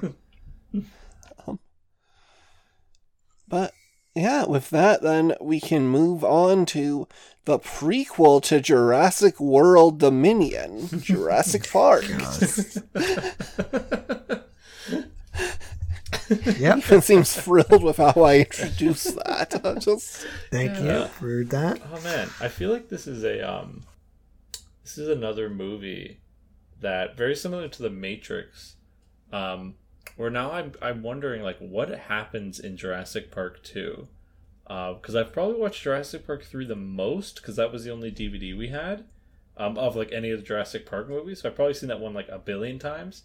I've seen the first one like a couple, but like maybe I've only seen the second one once because I can't for the life of me think of what happens in it. I thought like the raptor stuff in this movie happens in 2, but it doesn't. No, so 2 is the introduction of the island that 3 set on, which is it's their test island where the dinosaurs run around without fences or protective measures. And they have gone there to... they're retrieving someone, or they're like looking for something, but then there's also poachers, and it culminates with a T-Rex running through Los Angeles. That's... I need to watch that one. I do not remember. No, you don't. Jurassic Park. That's a good one. And Goldblum's in 2. He's kind of the... It's funny. Sam Neill comes back for 3, and I think Laura Dern appears in 3 maybe, and like it's like they almost traded off for Goldblum. It's like, yeah, I'll do 2. Like, it's... Why are we talking about Jurassic Park 2? What? You a big fan of Jurassic Park or something, Ethan? Just... It's a great film. What can I say to you right now? Other than it's a great movie. Yeah, I agree. One of the best, some would say. Like, it's... I think that there is a possibility that there is only one good Jurassic Park movie. Wow. I'll say, I don't even World. hate any of the other ones. I just don't think that any of them are even remotely as good as this one. So, like, what's the point? I saw Jurassic World twice in theaters. I don't hate it. It's fine. It's fine. Yeah. But like, why would you watch it when you can be watching this? Well, Fallen Kingdom, I also think is really good. Well, does the original Jurassic Park have Mario in it? I don't think so. It doesn't. You're right. Or Jimmy Fallon. There you go. So Jurassic Park Have either of you ever read the book Jurassic Park? No. The Crichton novel. No, I've not. No. I also I also always forget that it's based off a book. I also had to look up while watching this movie because I had a somewhat of like a eureka moment where I was like, wait a minute, can T-Rexes actually not see you because of like movement or lack of movement? Because that seems like something that's insane, and there's no way we could know that. And yeah, like the book just made that up. Yeah. And there's like no basis for it at all. In fact, there's way more evidence that they probably had great eyesight. And that's just, I feel like that's just a piece of knowledge that I thought was true I feel like I didn't know that concretely until like yesterday. Yeah, I mean, I think it's one of those things where like the movie was like they bought the rights and started making the movie before the book was even released. Like it's just like this is a slam dunk idea. Like let's get it going. Let's get Steven Spielberg on his days off from shooting Schindler's List to make Jurassic Park, and then just one of the biggest movies ever made. It's insane. It's so good. It's so good. It's Jurassic Park, guys. Yeah, come on. Yeah. I've read the book Jurassic Park. I got it like at a thrift store once. It's definitely not as exciting as the movie. It's like a lot of like science talk and theory. And also the character of Ian Malcolm dies. Like he dies in the book, and I believe he was originally slated to die in the film, but they like Goldblum so much that they like basically just had it so he survives, but then it's kind of just off in the distance for a while, just palling around with Attenborough. Also, I forgot that Richard Attenborough is like doing a Scottish accent in this, or like and he is English. I did look this up because I'm like, yes, he is. Yeah. But he's definitely putting something on where I'm like, oh, what? How did I not pick up on this? Like, Ben, what do you think of the film Jurassic Park? Yeah, I think the last time I watched this, I fell asleep because it was at camp, and it was a pleasant experience because I felt myself drifting off like as they entered Jurassic Park, and then like waking up to like the credits. Oh my god! Yeah, but this time I watched it all the way through.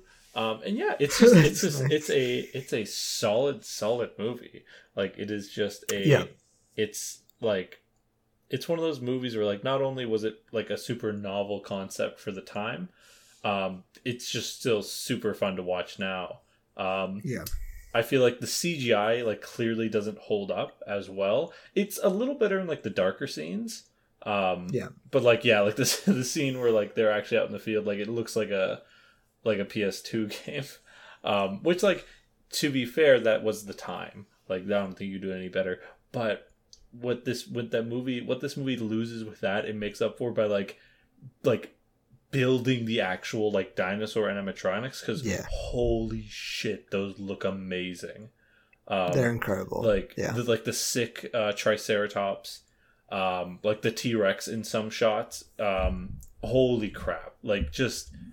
Oh Lord, like looks amazing, like almost 3 decades later. Yeah, I mean, when you make something real, it's gonna look real forever. Yeah, it's gonna look like amazing. Like holy crap. I love this movie so much. I think it is it's so impressive how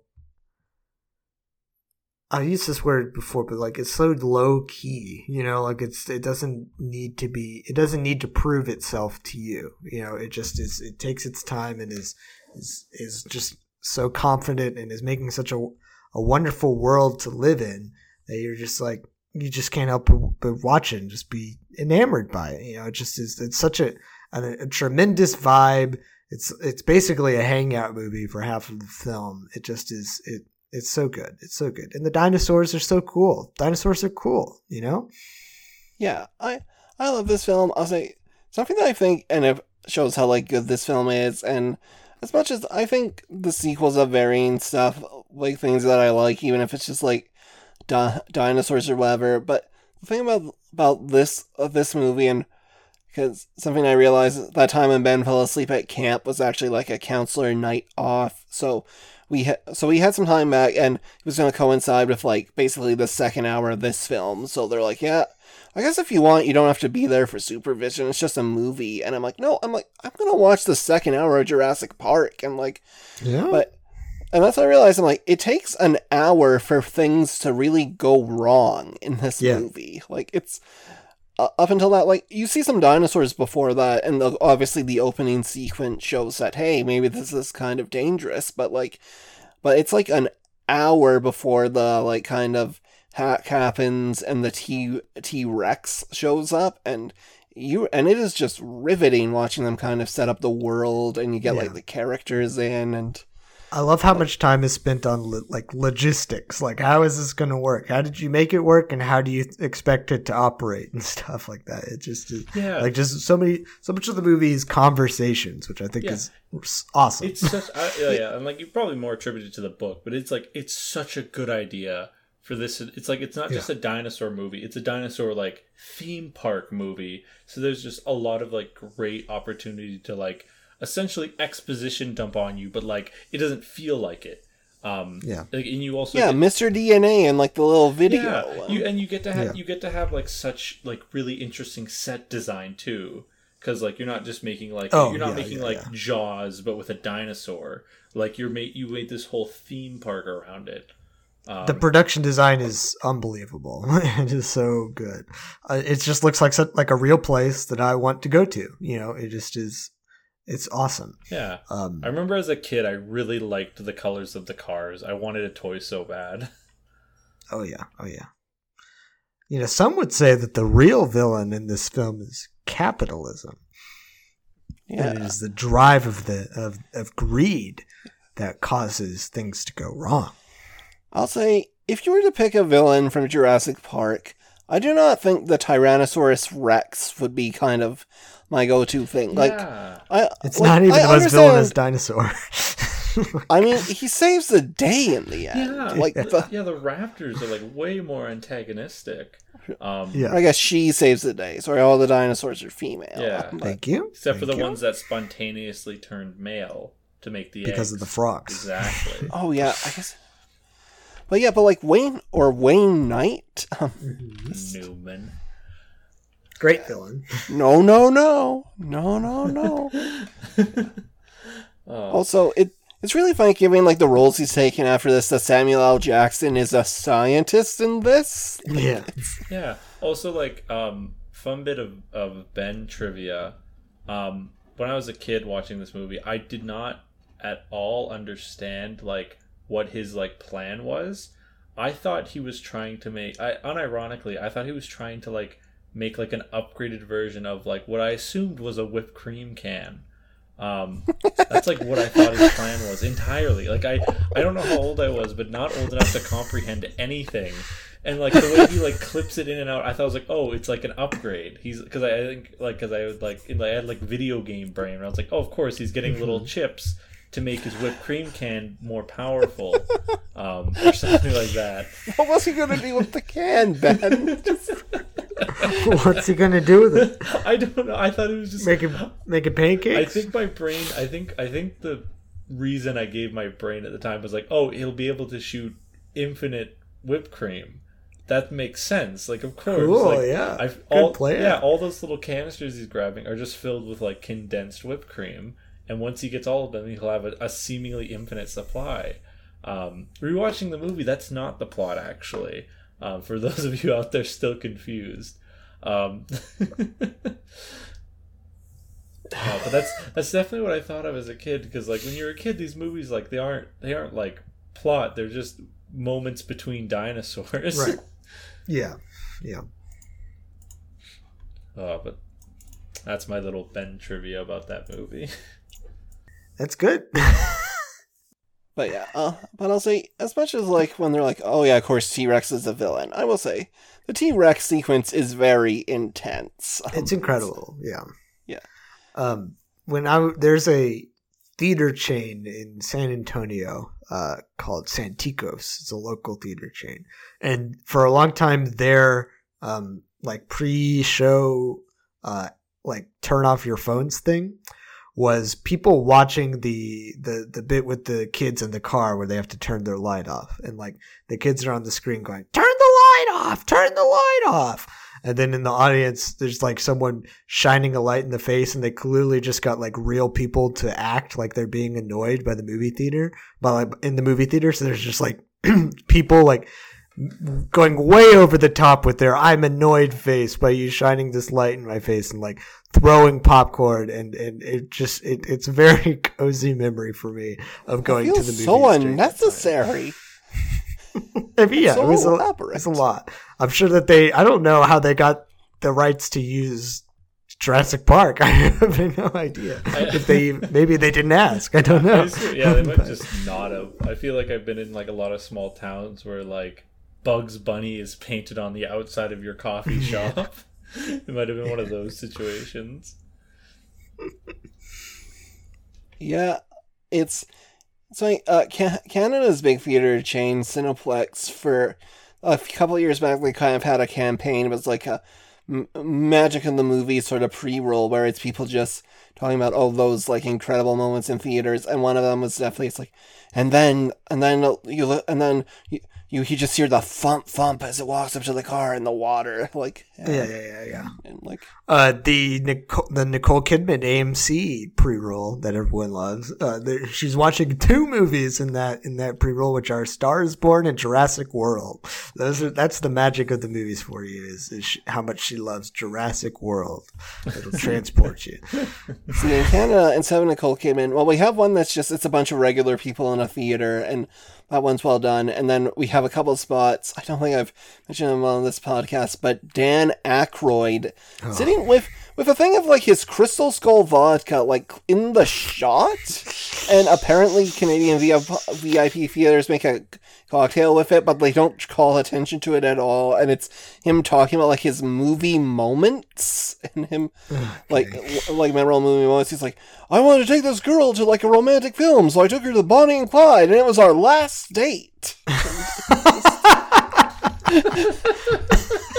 And it's like, this is such a downgrade from Nicole Kidman. Like,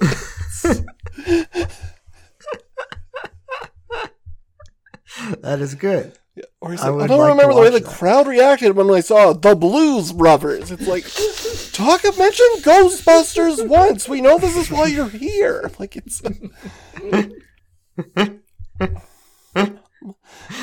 that's great. What a guy. Yeah. Dan Aykroyd one day will be best villain for Ghostbusters Afterlife, I think. Yeah. Yeah, but the T-Rex that shows up, and it's scary. Also, I don't think like it always clicked where I'm like, oh wow, yeah, that lawyer who dies, it's like pretty heavily featured in the first hour of the film. Yeah, they built it up a lot. Yeah. Yeah. Oh man, he does not get as brutal of a death though as the nanny from Jurassic World for no reason. God. Like, well, she was looking at her phone and stuff. Yeah, exactly. So she gets thrown up in the air and juggled by 3 pterodactyls before. Yeah, it takes a lot to be like a death as humiliating as he got eaten on the toilet. Oh yeah.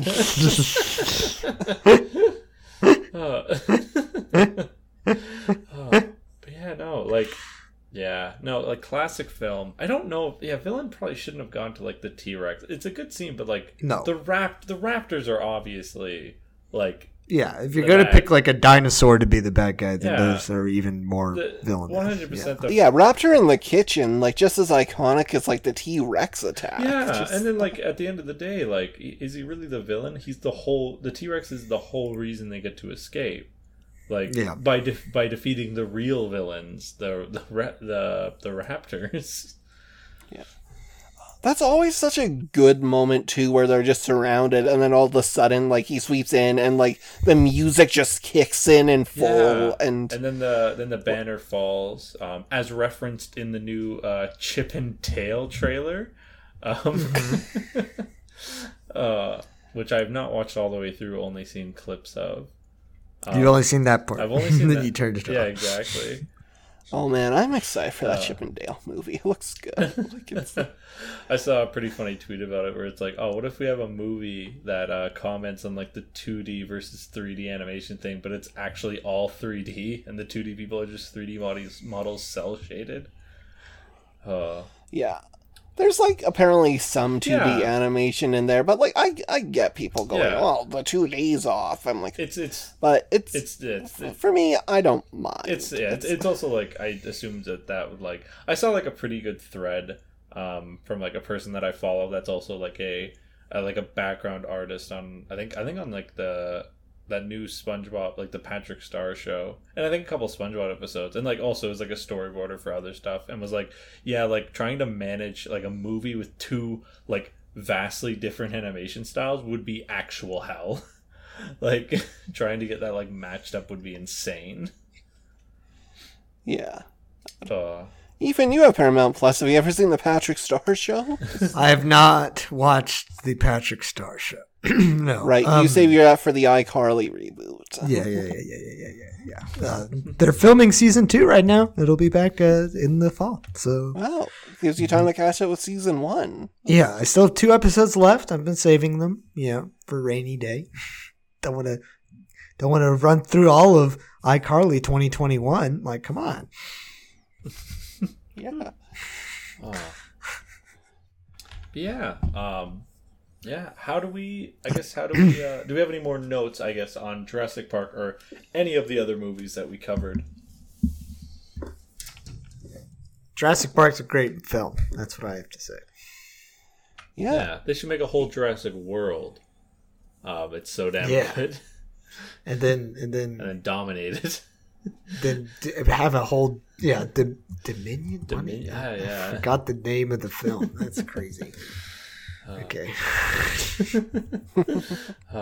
Yeah. I'll say this about Dominion in that as much as like I'm not sure if it'll be great, like I'm sure like even looking at the trailer there's moments where I'm like, oh yeah, this is cool, and then moments where I'm like, oh, we don't need to put in the stuff that's clearly just there to reference like the first one. But also, if you're making like a sequel, they are finally pulling the trigger on essentially the one place that franchise had left to go, which was what if the dinosaurs did just get off the island and now they're just here. Yeah, I am interested to see that stuff. That can be good, I guess. Yeah. We'll see. Yeah, but even if it's bad, this will always exist. Yep. Yeah, exactly. But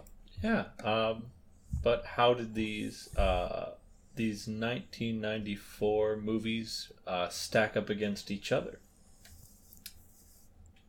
So remind me, are we doing Like we do ranking the movies on their own first and Okay. then villains. Yeah. Yes, got it.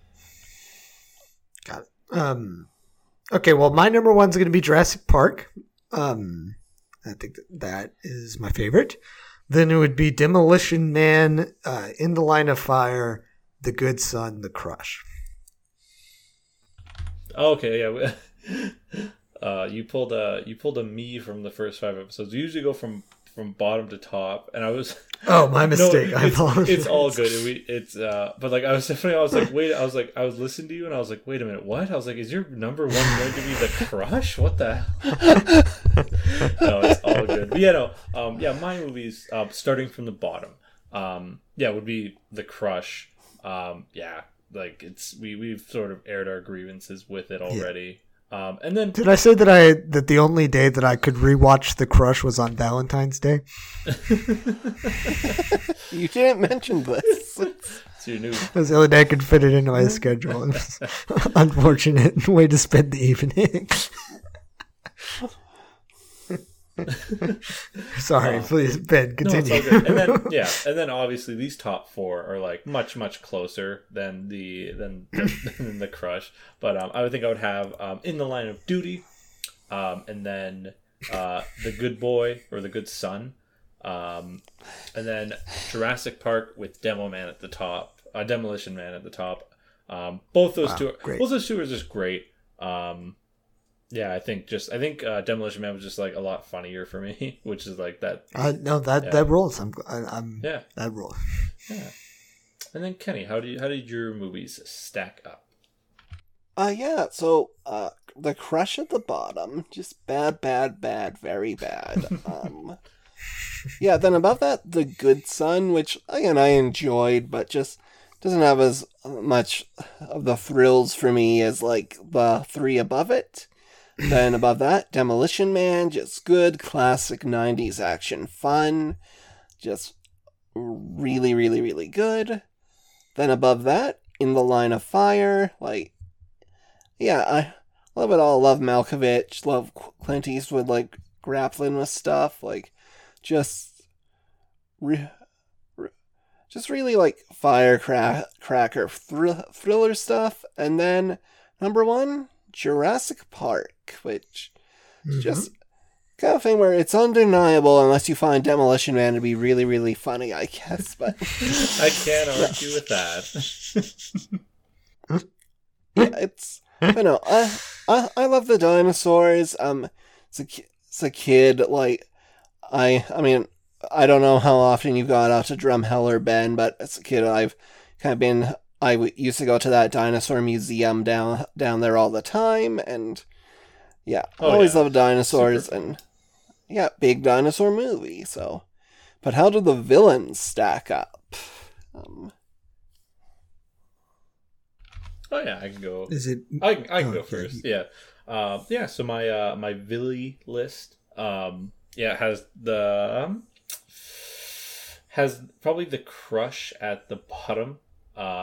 Unfortunately, Silverstone doing her best, but aside from the bees, it's just a lot of stuff that I've seen before. And then above that one, I would have Macaulay Culkin, The Good Son. The crash is insane. Like, tries to kill his sister, already killed like a baby. Like, Jesus. But not a very good performance. No. And then above that, I would put the T-Rex from Jurassic Park. Not on anything the T-Rex did wrong. Just as we've talked about, he's less of a villain. She's less of a villain and more of like an anti-hero, really. And that only gets more solidified in later world-esque entries. And then I would say, with my top two, I would probably have, I think I said In the Line of Duty before, but In the Line of Fire. You did. Yeah. In the Line of Fire above Demolition Man. Just John Malkovich stealing the show. Wesley Snipes being a great chaotic energy throughout the whole movie. I just think that John Malkovich just edges it out by like a tiny bit. Maybe if Wesley Snipes tried to kill the president.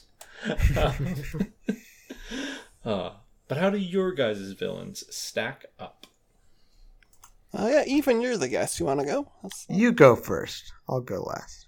Oh, wow. Okay, so at the bottom, probably have Alicia Silverstone there. It's, I think she's good. She does evil stuff, but just any action she takes can't be taught by kind of just the grossness of the film, really, and it's hard for anyone to sort of supplant that.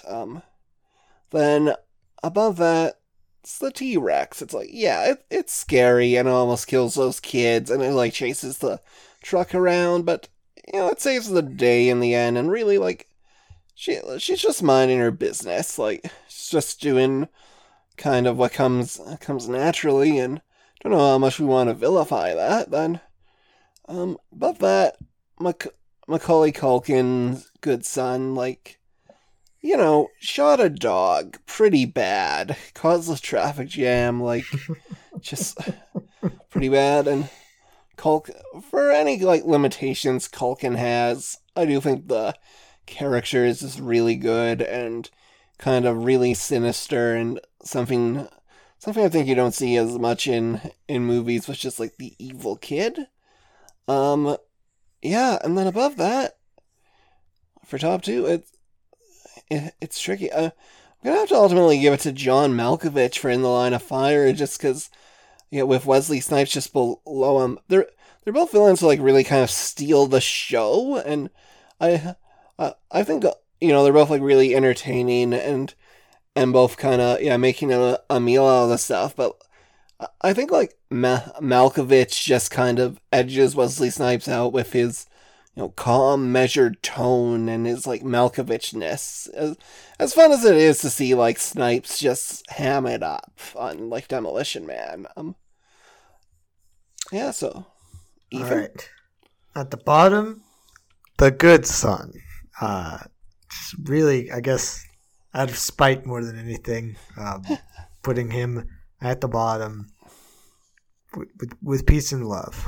And then we have Alicia Silverstone up from that, just barely making it out of the bottom slot. And then we have the Tyrannosaurus Rex. Good performance from that T-Rex, I think. But as we've said, she's not that much of a villain in the great scheme of things. And then I am going to actually flip-flop from what you guys have done. I'm going to do John Malkovich in second and then Wesley Snipes at the top.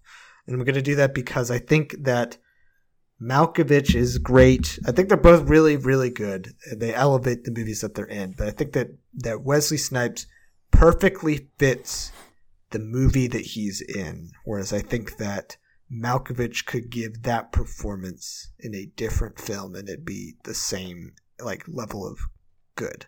Whereas I think that Snipes is perfectly matched to the movie that he is in. So that's my reasoning. Okay. Oh. Yeah, interesting approach. Yeah. I appreciate it. All right. Yeah. Well, that about does it for Best Villain 1994. Now we come to Recommendation of the Week, where everyone gets to recommend whatever they want. Ethan, do you got a recommendation this week? I mean, you can listen to my podcast, of course. I don't know. There's a flex section later. I'm just gonna. I mean, I would recommend that as well. Just putting that out there for the people. I would recommend the film in theaters now, probably maybe still by the time that you hear this, is Death on the Nile. Great time at the movie theater. Movies are back. Just a huge movie company just wasting money on something that people won't see, which is a genre that I love, and I really enjoyed my time watching that film. So that's going to be my plug of the week. Death on the Nile. Who stars in that? Kenneth Branagh as Poirot, and that's the only person in the film. All right, yeah. Ben, what do you got this week? People may not have heard of this. There's a show called The Walking Dead. It's on Netflix right now. I'm 3 episodes in, and it's been really good. I'm sure it only gets better from here. Give that first episode a watch. I think I've said this before, where like I feel like there are certain things that I think everyone knows are like really good, but you kind of just need that one extra like recommendation or push to watch it. And let me be that for you for The Walking Dead season 1. If I like it, and my media literacy is so good that I thought that Wade Knight was just trying to upgrade his whipped cream maker, you know it must be great. And I will likely throughout this podcast be slowly giving my takes on Walking Dead whenever I see a gap, when I've sort of filled up more knowledge about it. But yeah, give that first season a watch. Unless the last 3 episodes are total crap, it seems really good. Cool. And I will recommend. Lately, I've been playing the game Earthbound on my Nintendo Switch with the kind of virtual store. I'm sure there's also emulators and stuff, but like it's the game where Ness, classic Smash Brother fighter, comes from.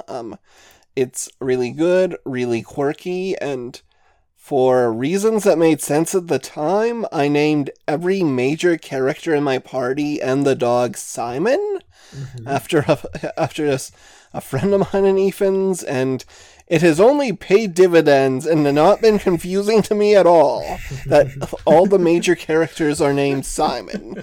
So, something too, like, even if you don't play that game, if you have any game where you can name your character, I implore you, consider naming everyone the same thing. Like, it's really good.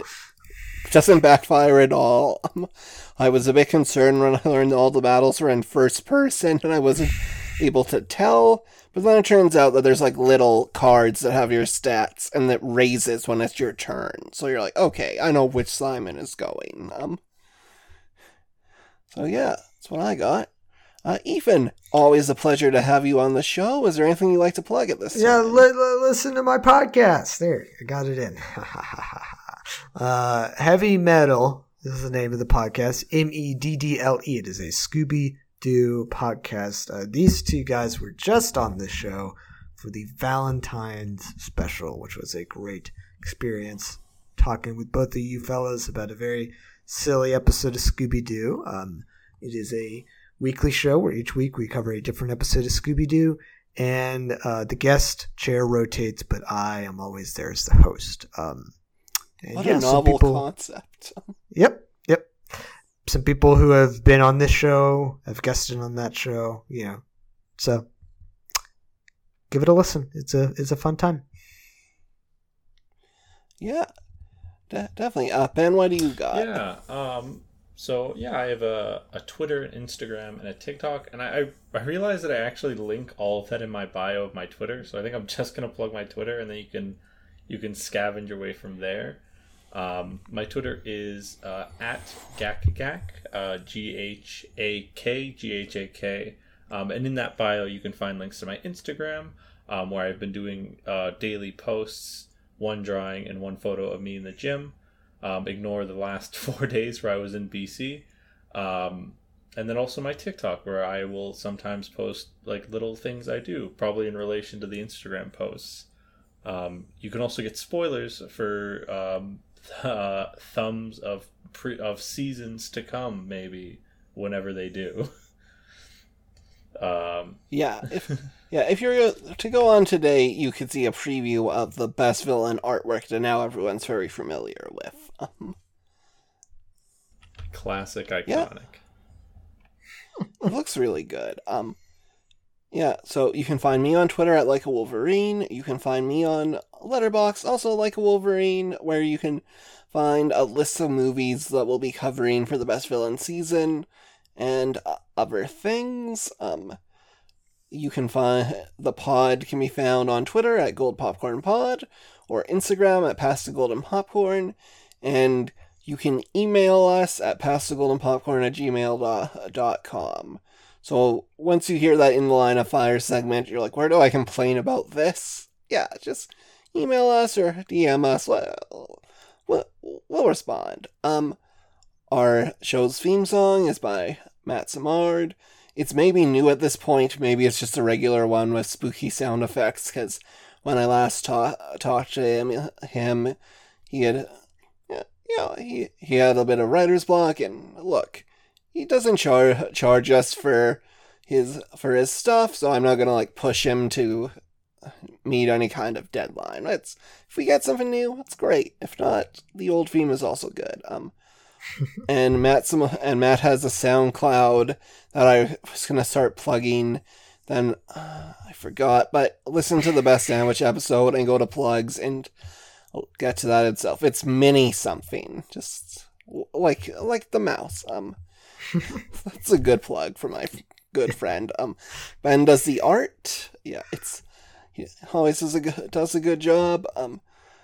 If you like this pod, tell your friends, rate, review, subscribe on your podcast app of choice, and then tune in next week for Best Villain 1995.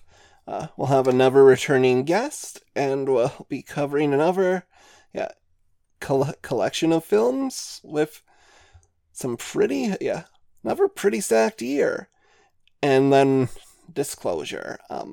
But for 1995, the nominees are Tom Cruise in Interview with the Vampire, Jeremy Irons in The Lion King, Tommy Lee Jones in Blown Away, Demi Moore in Disclosure, and the winner, Dennis Hopper in Speed. So Hell yeah. Yeah. Oh man. Speed did win. Did Speed win the Kiss category as well? Yeah. Speed won the Kiss category as well. It got nominated 9 times in that category, and the only film in MTV Movie Award history that's beaten it is Star Wars: The Force Awakens. Yeah. I think, Oh, they're gone? Yeah. Well, it's just a fun bit of trivia. Have fun. But... I think that will probably be our first dual movie winner. Yeah. Yeah. And then Blown Away is going to be a return to one of our favorite topics on this podcast, the Irish. So look forward to that. I can't wait. Just you wait until you hear the accent Tommy Lee Jones, who just this year was in The Fugitive, where he either gets nominated or wins the Academy Award. Mm-hmm. Just wait till you see what he's doing in Blown Away. It's insane. And also, I think we're covering our... Am I crazy? I think our first, non-host choice animated movie. Yeah, no breaking the barriers. Animated characters. Clearly, you've never seen Shrek Forever After. Oh, man. Yeah, but even thanks for listening. Can't wait for your 4th appearance. Of course, yeah, I'll be back next week, I think. Yeah, I have to tell the narrator that. But just, yeah, but this was a great time. Thank you so much for having me back. Yeah, thanks for being back, and thanks everyone for listening. And keep passing that golden popcorn, and just remember, joking about presidential assassinations is a lot more fun than a presidential assassination. Exactly. I think that saved it. We're uncancelled. We did it. Hi. Goodbye, everybody. Goodbye. This movie is about killing the president. Yeah. And really good idea, I think.